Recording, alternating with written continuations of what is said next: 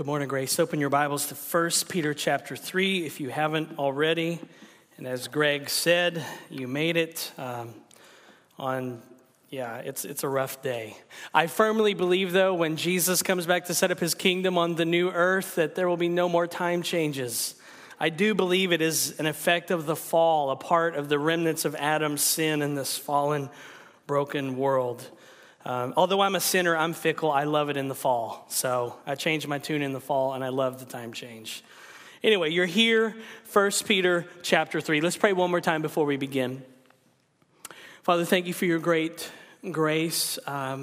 We struggle on days like this because we're tired, and we need your Spirit to awaken us and open our minds to be able to hear your word and to see Jesus this morning.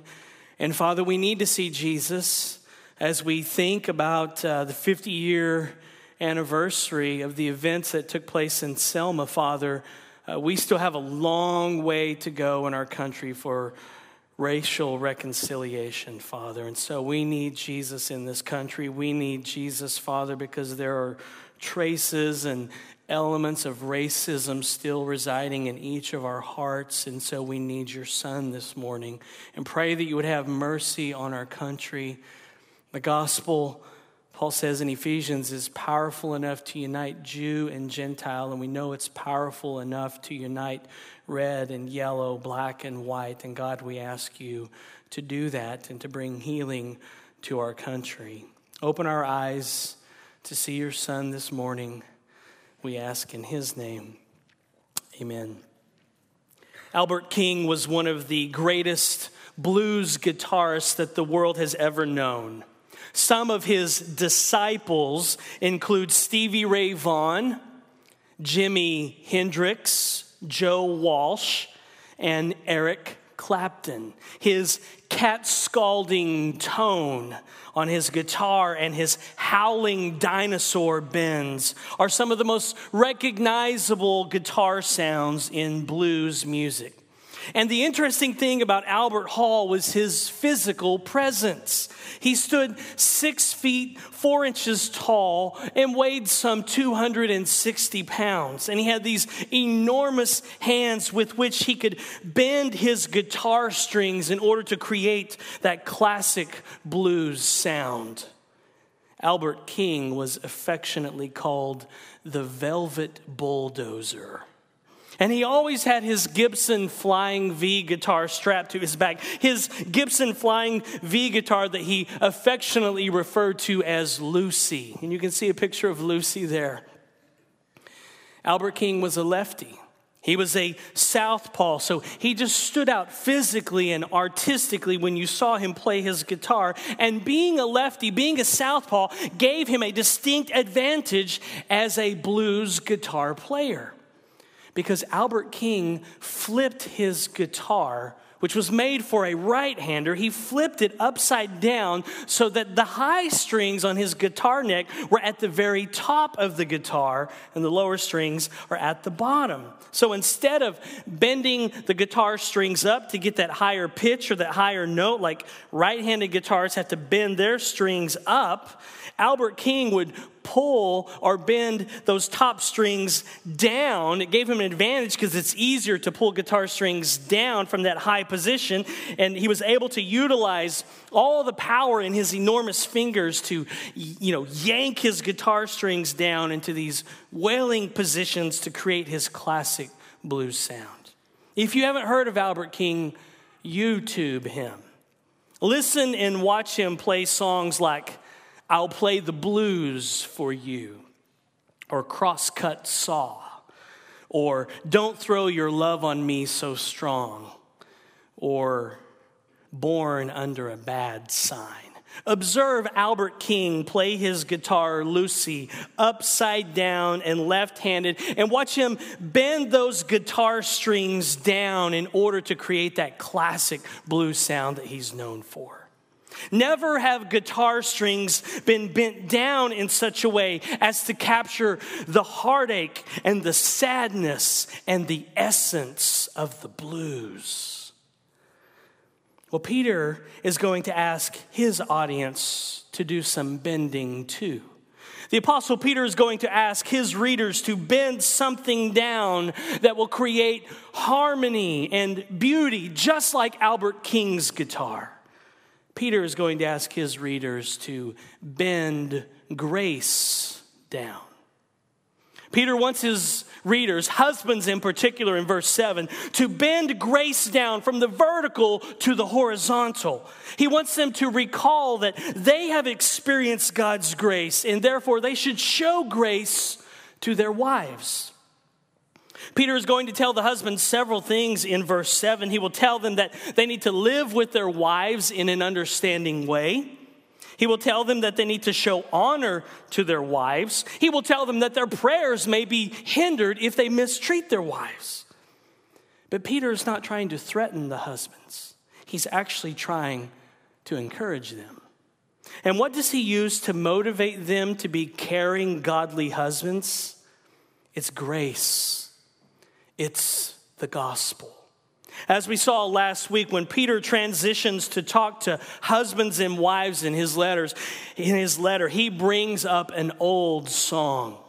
So what song does Peter pull up to talk about marriage? When Peter transitions in his letter to address the wives and husbands in these churches, what song, what Old Testament song does he appeal to? What song does Peter quote? What Old Testament song lyrics does he recite as he segues to talk about marriage? You may be surprised, but it's not the Song of Solomon. When Peter starts to talk about marriage, when he starts to address husbands and wives, what Old Testament book, what Old Testament song does he appeal to? Surprisingly, it's not the Song of Solomon. Now, don't get me wrong. Every marriage needs romance and love and intimacy. And men, husbands, you may need to work on the romance area because you were good at that when you were dating your wife because you wanted her. And then typically we get her and then we fail in that department. So men, you need to date your wife. You need to work on romance. And some of you are not good at it. And so Justin Buzzard has written a book called Date Your Wife, which is full of all kinds of creative ways for you husbands to continue to date your wife. So if you're kind of slow in that department, and when you think date my wife and romance my wife, and you just think flowers, I mean, I'm sure you ladies like flowers, but you're probably thinking, come on, this world is full of all kinds of wonderful things. There's got to be something more than flowers out there. Men, get the book, Date Your Wife. You need to romance her and do those things. And the Song of Solomon addresses that. The Old Testament book of the Song of Solomon is the only book in the Bible specifically devoted to love and romance and intimacy and marriage. And your marriage needs all of these things. Your marriage needs intimacy. And if intimacy is not happening in your marriage, in your bedroom, we're on the same page here about intimacy. If intimacy is not happening in your marriage, in your bedroom, then you need to talk and you need to work on that. It's very crucial to your marriage. It's not everything, but it is a part of your marriage. But what is shocking is that when Peter starts to talk to wives and husbands in his letter, he never once quotes the Song of Solomon. In fact, the Song of Solomon never enters into the discussion of marriage in the New Testament. Oh, to be sure, it's a hot topic nowadays because pastors love to preach sermons on the Song of Solomon.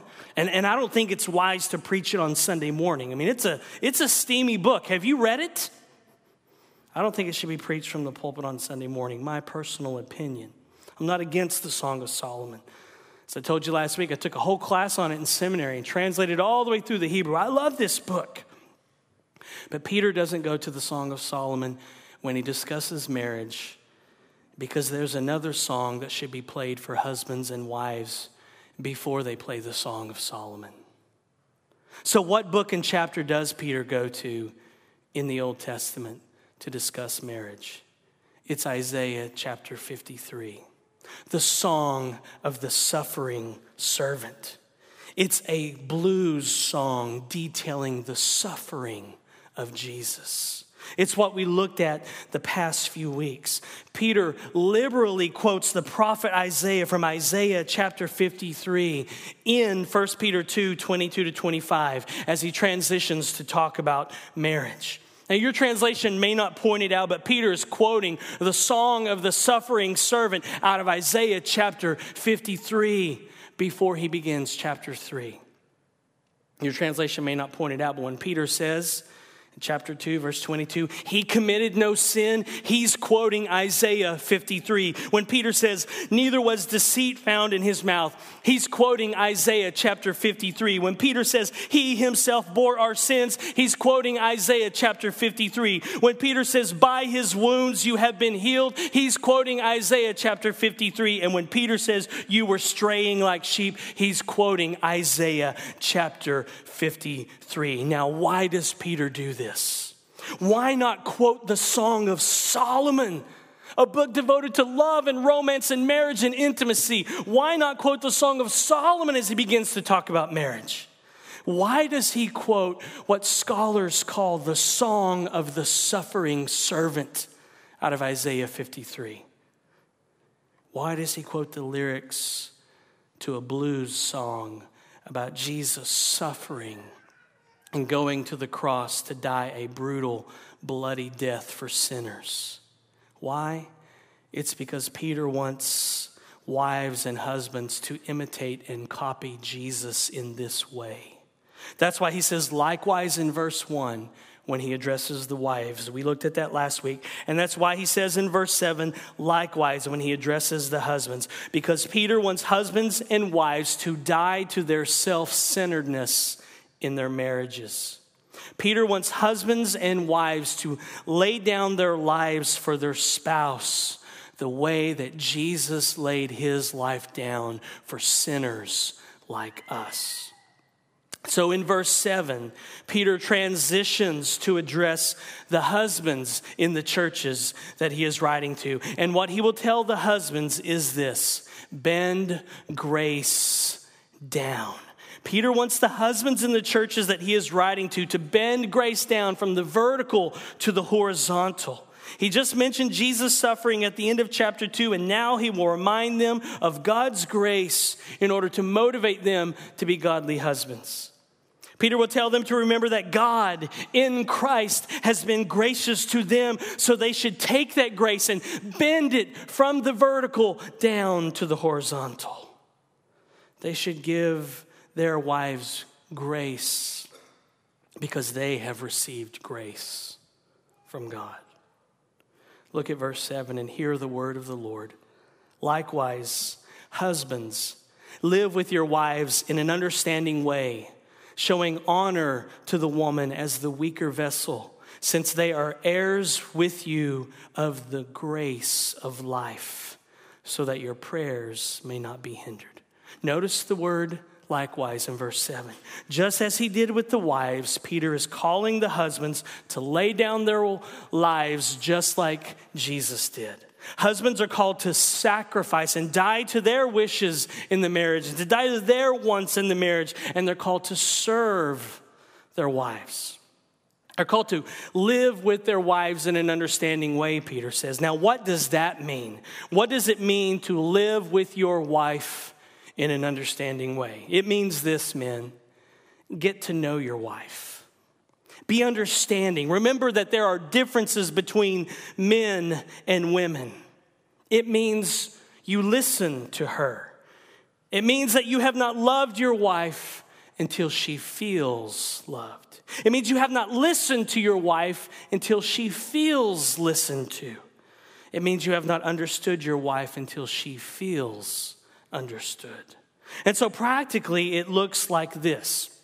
Say you're having a discussion. You know, you guys have discussions, don't you? Say you're having a discussion about something. Man, you don't just shoot down her ideas or her thoughts, whatever it is, and say something like this: well, I'm the leader in this relationship. We're not doing that. We're not buying that. We're not going there for vacation because it's too expensive. So I say no, and the final decision falls on me as the leader of this family, and so the answer is no.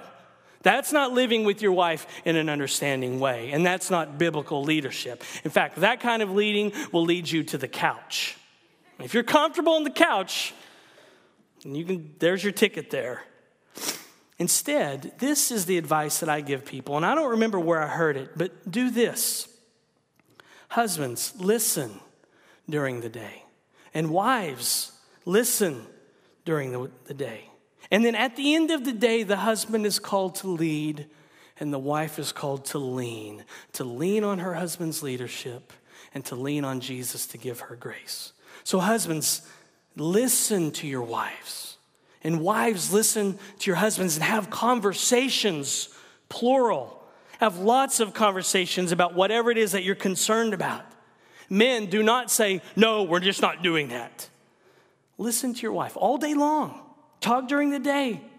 And wives, listen to your husband. And husbands, hear her out and don't shoot her down. And it may take a few days or weeks of conversations depending on the situation, but just listen to one another. Remember, men, to live with her in an understanding way means you listen to her. It means that you have not loved her until she feels loved. It means that you have not listened to your wife until she feels listened to. It means that you have not understood your wife until she feels understood. And then at the end of the day or the end of the week or whenever it is that you have to make the final decision, husbands, you are called to lead, to make the final decision, and wives, you are called to lean on your husband and to follow his leadership and then to lean on Jesus and to keep entrusting yourself to him and hoping in God, which is what we saw last week. So both parties listen all day, as much as is needed for as long as is needed, whatever topic you're discussing. And then when the final decision needs to be made, husbands lead and wives lean. So to live with your wife in an understanding way is to listen to her. But it also means to understand her, to study her, to get to know her, to find out what she likes and what she dislikes, and to figure out what makes her tick, and to figure out what sets her off. It means you don't watch SportsCenter all day. It means you go to Target with her and you let her shop. That's why you have an iPhone now. So as she shops and shops and shops and you stand around for 4 hours, now you have something to do. You got your iPhone, so go shopping with her. And what motivates you to be this kind of caring, gracious, listening husband? It's because God has been so gracious to you. Peter says in the middle of verse 7, since they are heirs with you of the grace of life. He's giving the reason why. He's reminding the men that their wives share in God's grace with them. Peter is just reminding the men that God has showered them with grace in his Son, in the gospel, in Jesus, so they should do the same with their wives. God has been so gracious, Peter is saying to you, wretched, sinful husbands. And that should motivate you to live with your wife in an understanding way. Peter is just telling the husbands, bend grace down. Remember that God has treated you kindly in the gospel. And this applies to all of us here, not just the husbands. God has been gracious to you, Christian. This applies to everyone here who's a believer. God has been gracious to you, Christian. God has showered his grace on you, and he intends for you to go and shower others with that same grace. We're not to be greedy with grace. We're not to be grace hoarders. We keep it in and we're like, I love the grace that you give me. I love that you forgive me. I love that you love me unconditionally. I love that there's no condemnation for those who are in Christ. I love that there are new mercies every morning, Lord, but I am not going to go give it out to those people because I don't have a problem with you, God. I like you. I like this vertical grace. My problem is all those people out there, God, and I don't want to extend it to them. That's all of us, isn't it? We're grace hoarders. We like to keep it to ourselves. I love this, God. Don't want to share it with anyone. I'm cool with you, not cool with them. We're not called to act like the government and have people fill out applications for government assistance. But sometimes we act like the government and we want people to fill out an application for grace. And if they qualify, and they never do according to our standards, if they qualify, then we extend them grace. Listen, everyone qualifies for grace because we are all sinners. So bend grace down the way that blues legend Albert King would bend his guitar strings down to create such beautiful blues licks. Bend grace down in your relationships and create beautiful gospel melodies and notes. Bend grace from the vertical to the horizontal and give it to the people in your life that don't deserve it. Let me say that again. Bend grace down from the vertical to the horizontal and give it to people in your life who don't deserve it. No one deserves grace. I don't deserve grace. You don't deserve grace. And neither do the people that you need to give it to. Grace is for people who never, ever, ever deserve it. And that's why you should bend grace down and give it to the people in your life. Milton Vincent said this in his excellent book, A Gospel Primer for Christians. He said this: when my mind is fixed on the gospel, I have ample stimulation to show God's love to other people. For I am always willing to show love to others when I am freshly mindful of the love that God has shown me. Also, the gospel gives me the wherewithal to give forgiving grace to those who have wronged me, for it reminds me daily of the forgiving grace that God is showing me. Doing good and showing love to those who have wronged me is always the opposite of what my sinful flesh wants me to do. Nonetheless, when I remind myself of my sins against God and of his forgiving and generous grace toward me, I give the gospel an opportunity to reshape my perspective and to put me in a frame of mind wherein I actually desire to give this same grace to those who have wronged me. When you focus on and you dwell on, and you rehearse the gospel, and you rehearse vertical grace, it has a way of bending down to the horizontal. And that's the kind of gospel culture that Peter wants to see cultivated in these marriages and in these churches. But then Peter says this: showing honor to the woman as the weaker vessel, since they are heirs with you of the grace of life.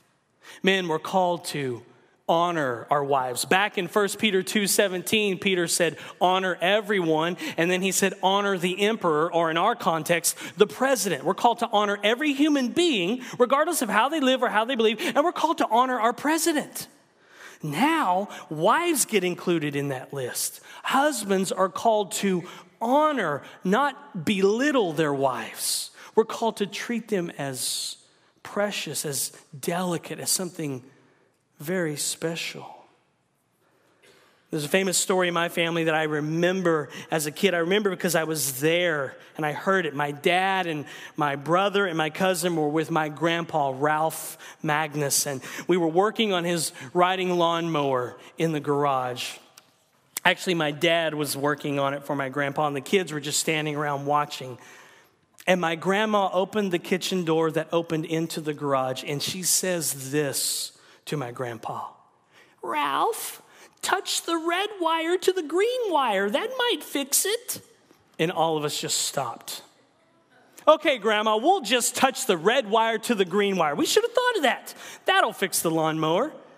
Well, my grandpa, who chewed tobacco every day and had this big old spittoon next to him all the time, said this with a cheek full of Good Money chewing tobacco, if you remember Good Money. He's got a wad of Good Money in his cheek, and he says this to my grandma: woman, get in that kitchen and do something you know how to do. My grandpa was old school. That's how some men were back in the day. My grandpa was a great guy. I loved him. I love him. I miss him. That was just not his finest moment. If the Apostle Peter were there in the garage with us, he'd say this, Ralph, that's not showing her honor. That's not living with her in an understanding way. That's not showing her grace. Don't treat your wife that way, men. Show her honor and respect. Don't treat her like dirt, as if she were a lesser being. Show her honor and respect. Treat her like she's something precious and valuable because she is. And Peter says that we are to do that because the woman is the weaker vessel. Now, what in the world does that even mean? What does it mean that the woman is the weaker vessel? I think it just means that men are typically stronger physically than women. Typically, men are stronger physically. There are exceptions. I have no qualms admitting, and I'm free in the gospel this morning to admit that Ronda Rousey, the UFC women's bantamweight champion in mixed martial arts in the UFC, I have no qualms admitting that she could beat me up. She'd throw me down in the octagon, slap an arm bar on me, and I would tap and I would scream like a girl. I can admit that this morning. Ronda Rousey is stronger than me and she can beat me up. But typically, men are stronger. That's what Peter is saying here. In fact, I just told my kids this story last week that relates to this. My kids love hearing stories at bedtime about me growing up in Oklahoma. So I told them about the 2 times that I got paddlings at school. Maybe you call them swats. You know, back in the day when teachers could give you a spanking at school, they didn't have to tell your parents, they just did it. Or at least that's how we rolled in Oklahoma. Well, the first time I got paddlings was in 5th grade. And I was goofing off in class with a friend, and Mrs. Jones was going to have no more of it, so she took us both outside into the hall, and I had to assume the position, you know. And I remember thinking, Mrs. Jones? She's like barely 4 feet tall. This is not going to hurt. And then she pulled out this paddle about this big that had about 20 nickel-sized holes in it. And I looked at it, and Mrs. Jones said, the holes? You want to know why there's so many holes? That's so there's less resistance. More air travels through the paddle, so that means I can swing faster and harder, and that means that this is going to sting harder than any paddling you've got before, young man. And sure enough, it hurt because aerodynamics is a real thing. The only other time I ever got paddlings at school was in 8th grade, and Mr. Stanley, the principal, gave them to me again for cutting up in class. His paddlings hurt too. But of the 2, Mr. Stanley's paddlings hurt more, probably because he was a man and he was stronger. That's what Peter is saying here. Typically, men are stronger physically. But notice that he doesn't call the wives the weak vessel. He calls them the weaker vessel. You have to notice that to understand what he's saying here. He doesn't call women the weak vessel. He calls them the weaker vessel, the weaker of the 2. Men are weak too. I had the flu last week and I'm still getting over it, and I'm humbled how a sickness could put me in my place. Robert Layton put it like this in his commentary on 1 Peter. The husband, who is generally the stronger, yet is weak too.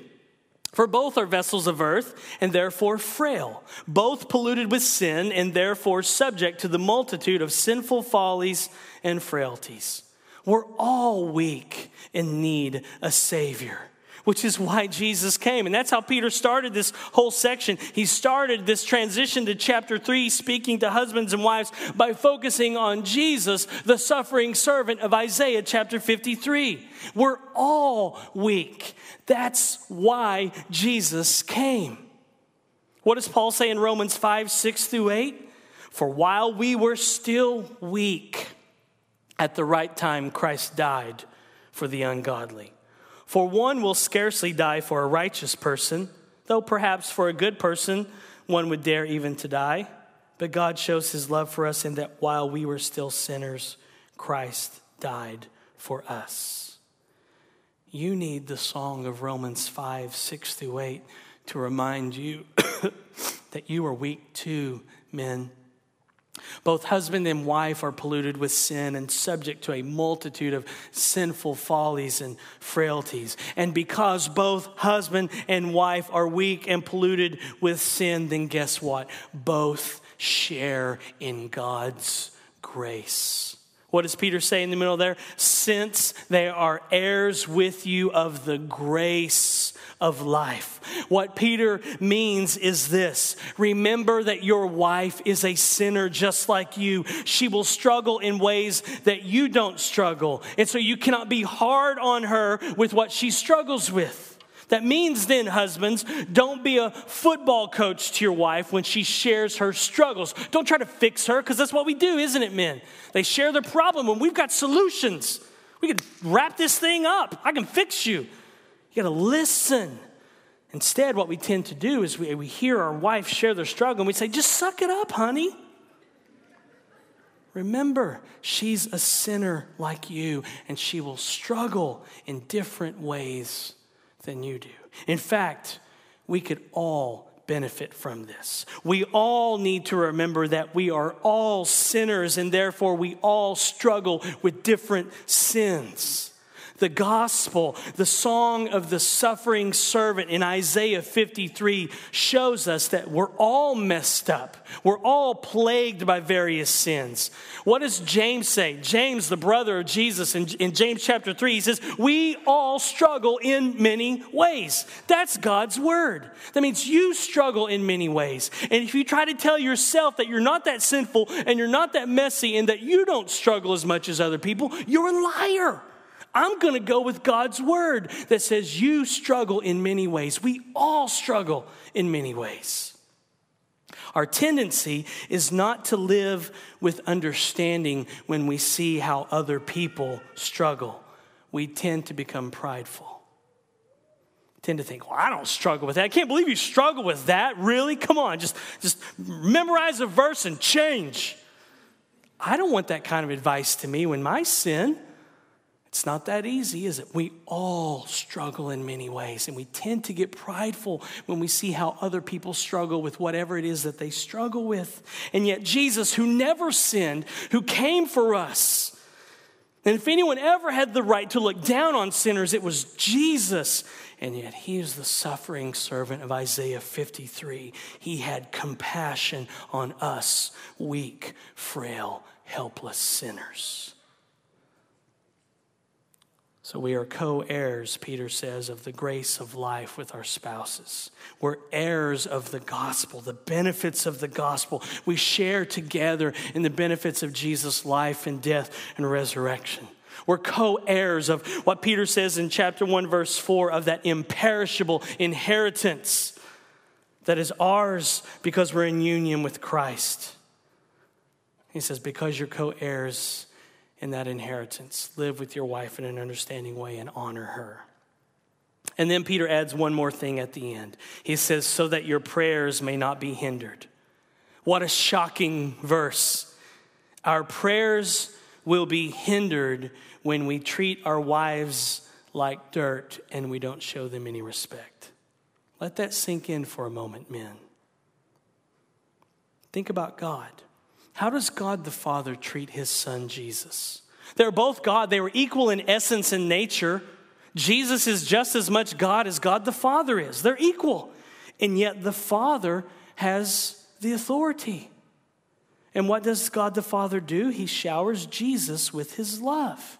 And we are co-heirs with our wives of grace, so we're called to shower them with love. And if we don't, Peter says our prayers will be hindered. When we pray, men, we pray to God the Father who has all authority. And when we as husbands don't act like those who have authority are supposed to act, when we don't show love to those who are under us, namely our wives, then guess what? Peter says our prayers will be hindered. Now, I don't know about you men, but I need my prayers to get through. I can't afford to have any missed prayers. I can't afford to have my prayers hit the ceiling and stop. But Peter gives the warning that if we won't lead like God the Father, if we won't look to Jesus and sacrifice and lay our lives down for our wives, then our prayers will be hindered. The Greek word here for hindered was a word used in Peter's day it was used of roads that were blocked or impassable. You couldn't get through. Our prayers will be blocked. They can't get through to God if we mistreat our wives. But then in a few verses, in verse 12, Peter will quote Psalm 34 and say that the Lord's ears are open to our prayers. So which is it, Peter? Does God always hear our prayers, or sometimes are they blocked? Well, the Lord's ears are always open, but we can mess that up, men, if we're jerks to our wives. And I think what Peter means is that this is more of a habitual pattern. This is who you are as a person. It's not that God is not going to hear your prayers if you get in an argument with your wife and you leave the house and then suddenly God's not listening to you. Like you get in an argument with your wife and you leave the house and drive to Starbucks to get a coffee, and on the way there, you get in this wreck and you're in a ditch and you're bleeding to death, and it's not like you're saying, God, please save me. Like God's going to be like, la, la, la, not listening. You're a jerk to your wife. I don't listen to your prayers now. He's not talking about that, because if that were the case, God might never hear any of the husband's prayers. Amen, ladies?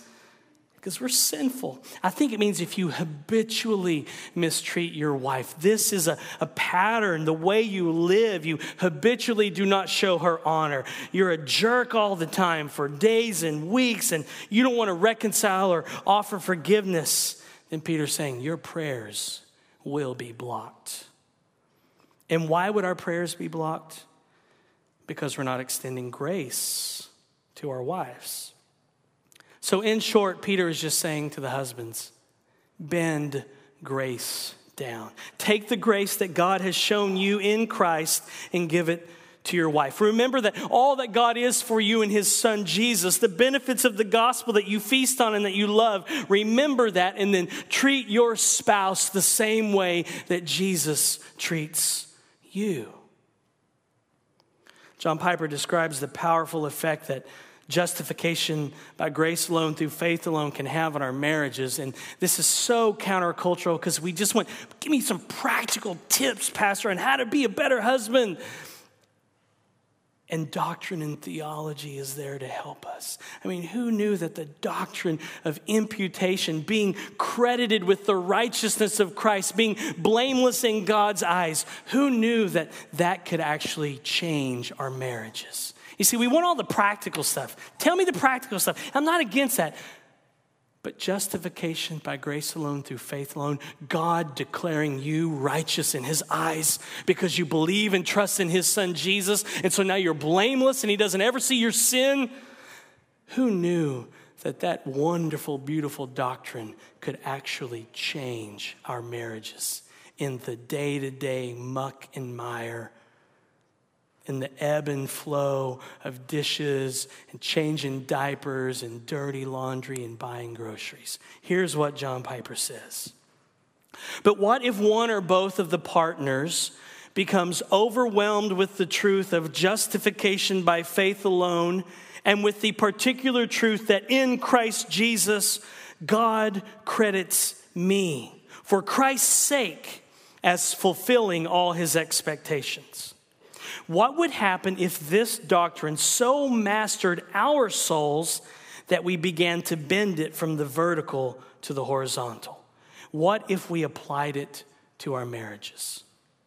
In our own imperfect efforts in this regard, there have been breakthroughs that seemed at times impossible.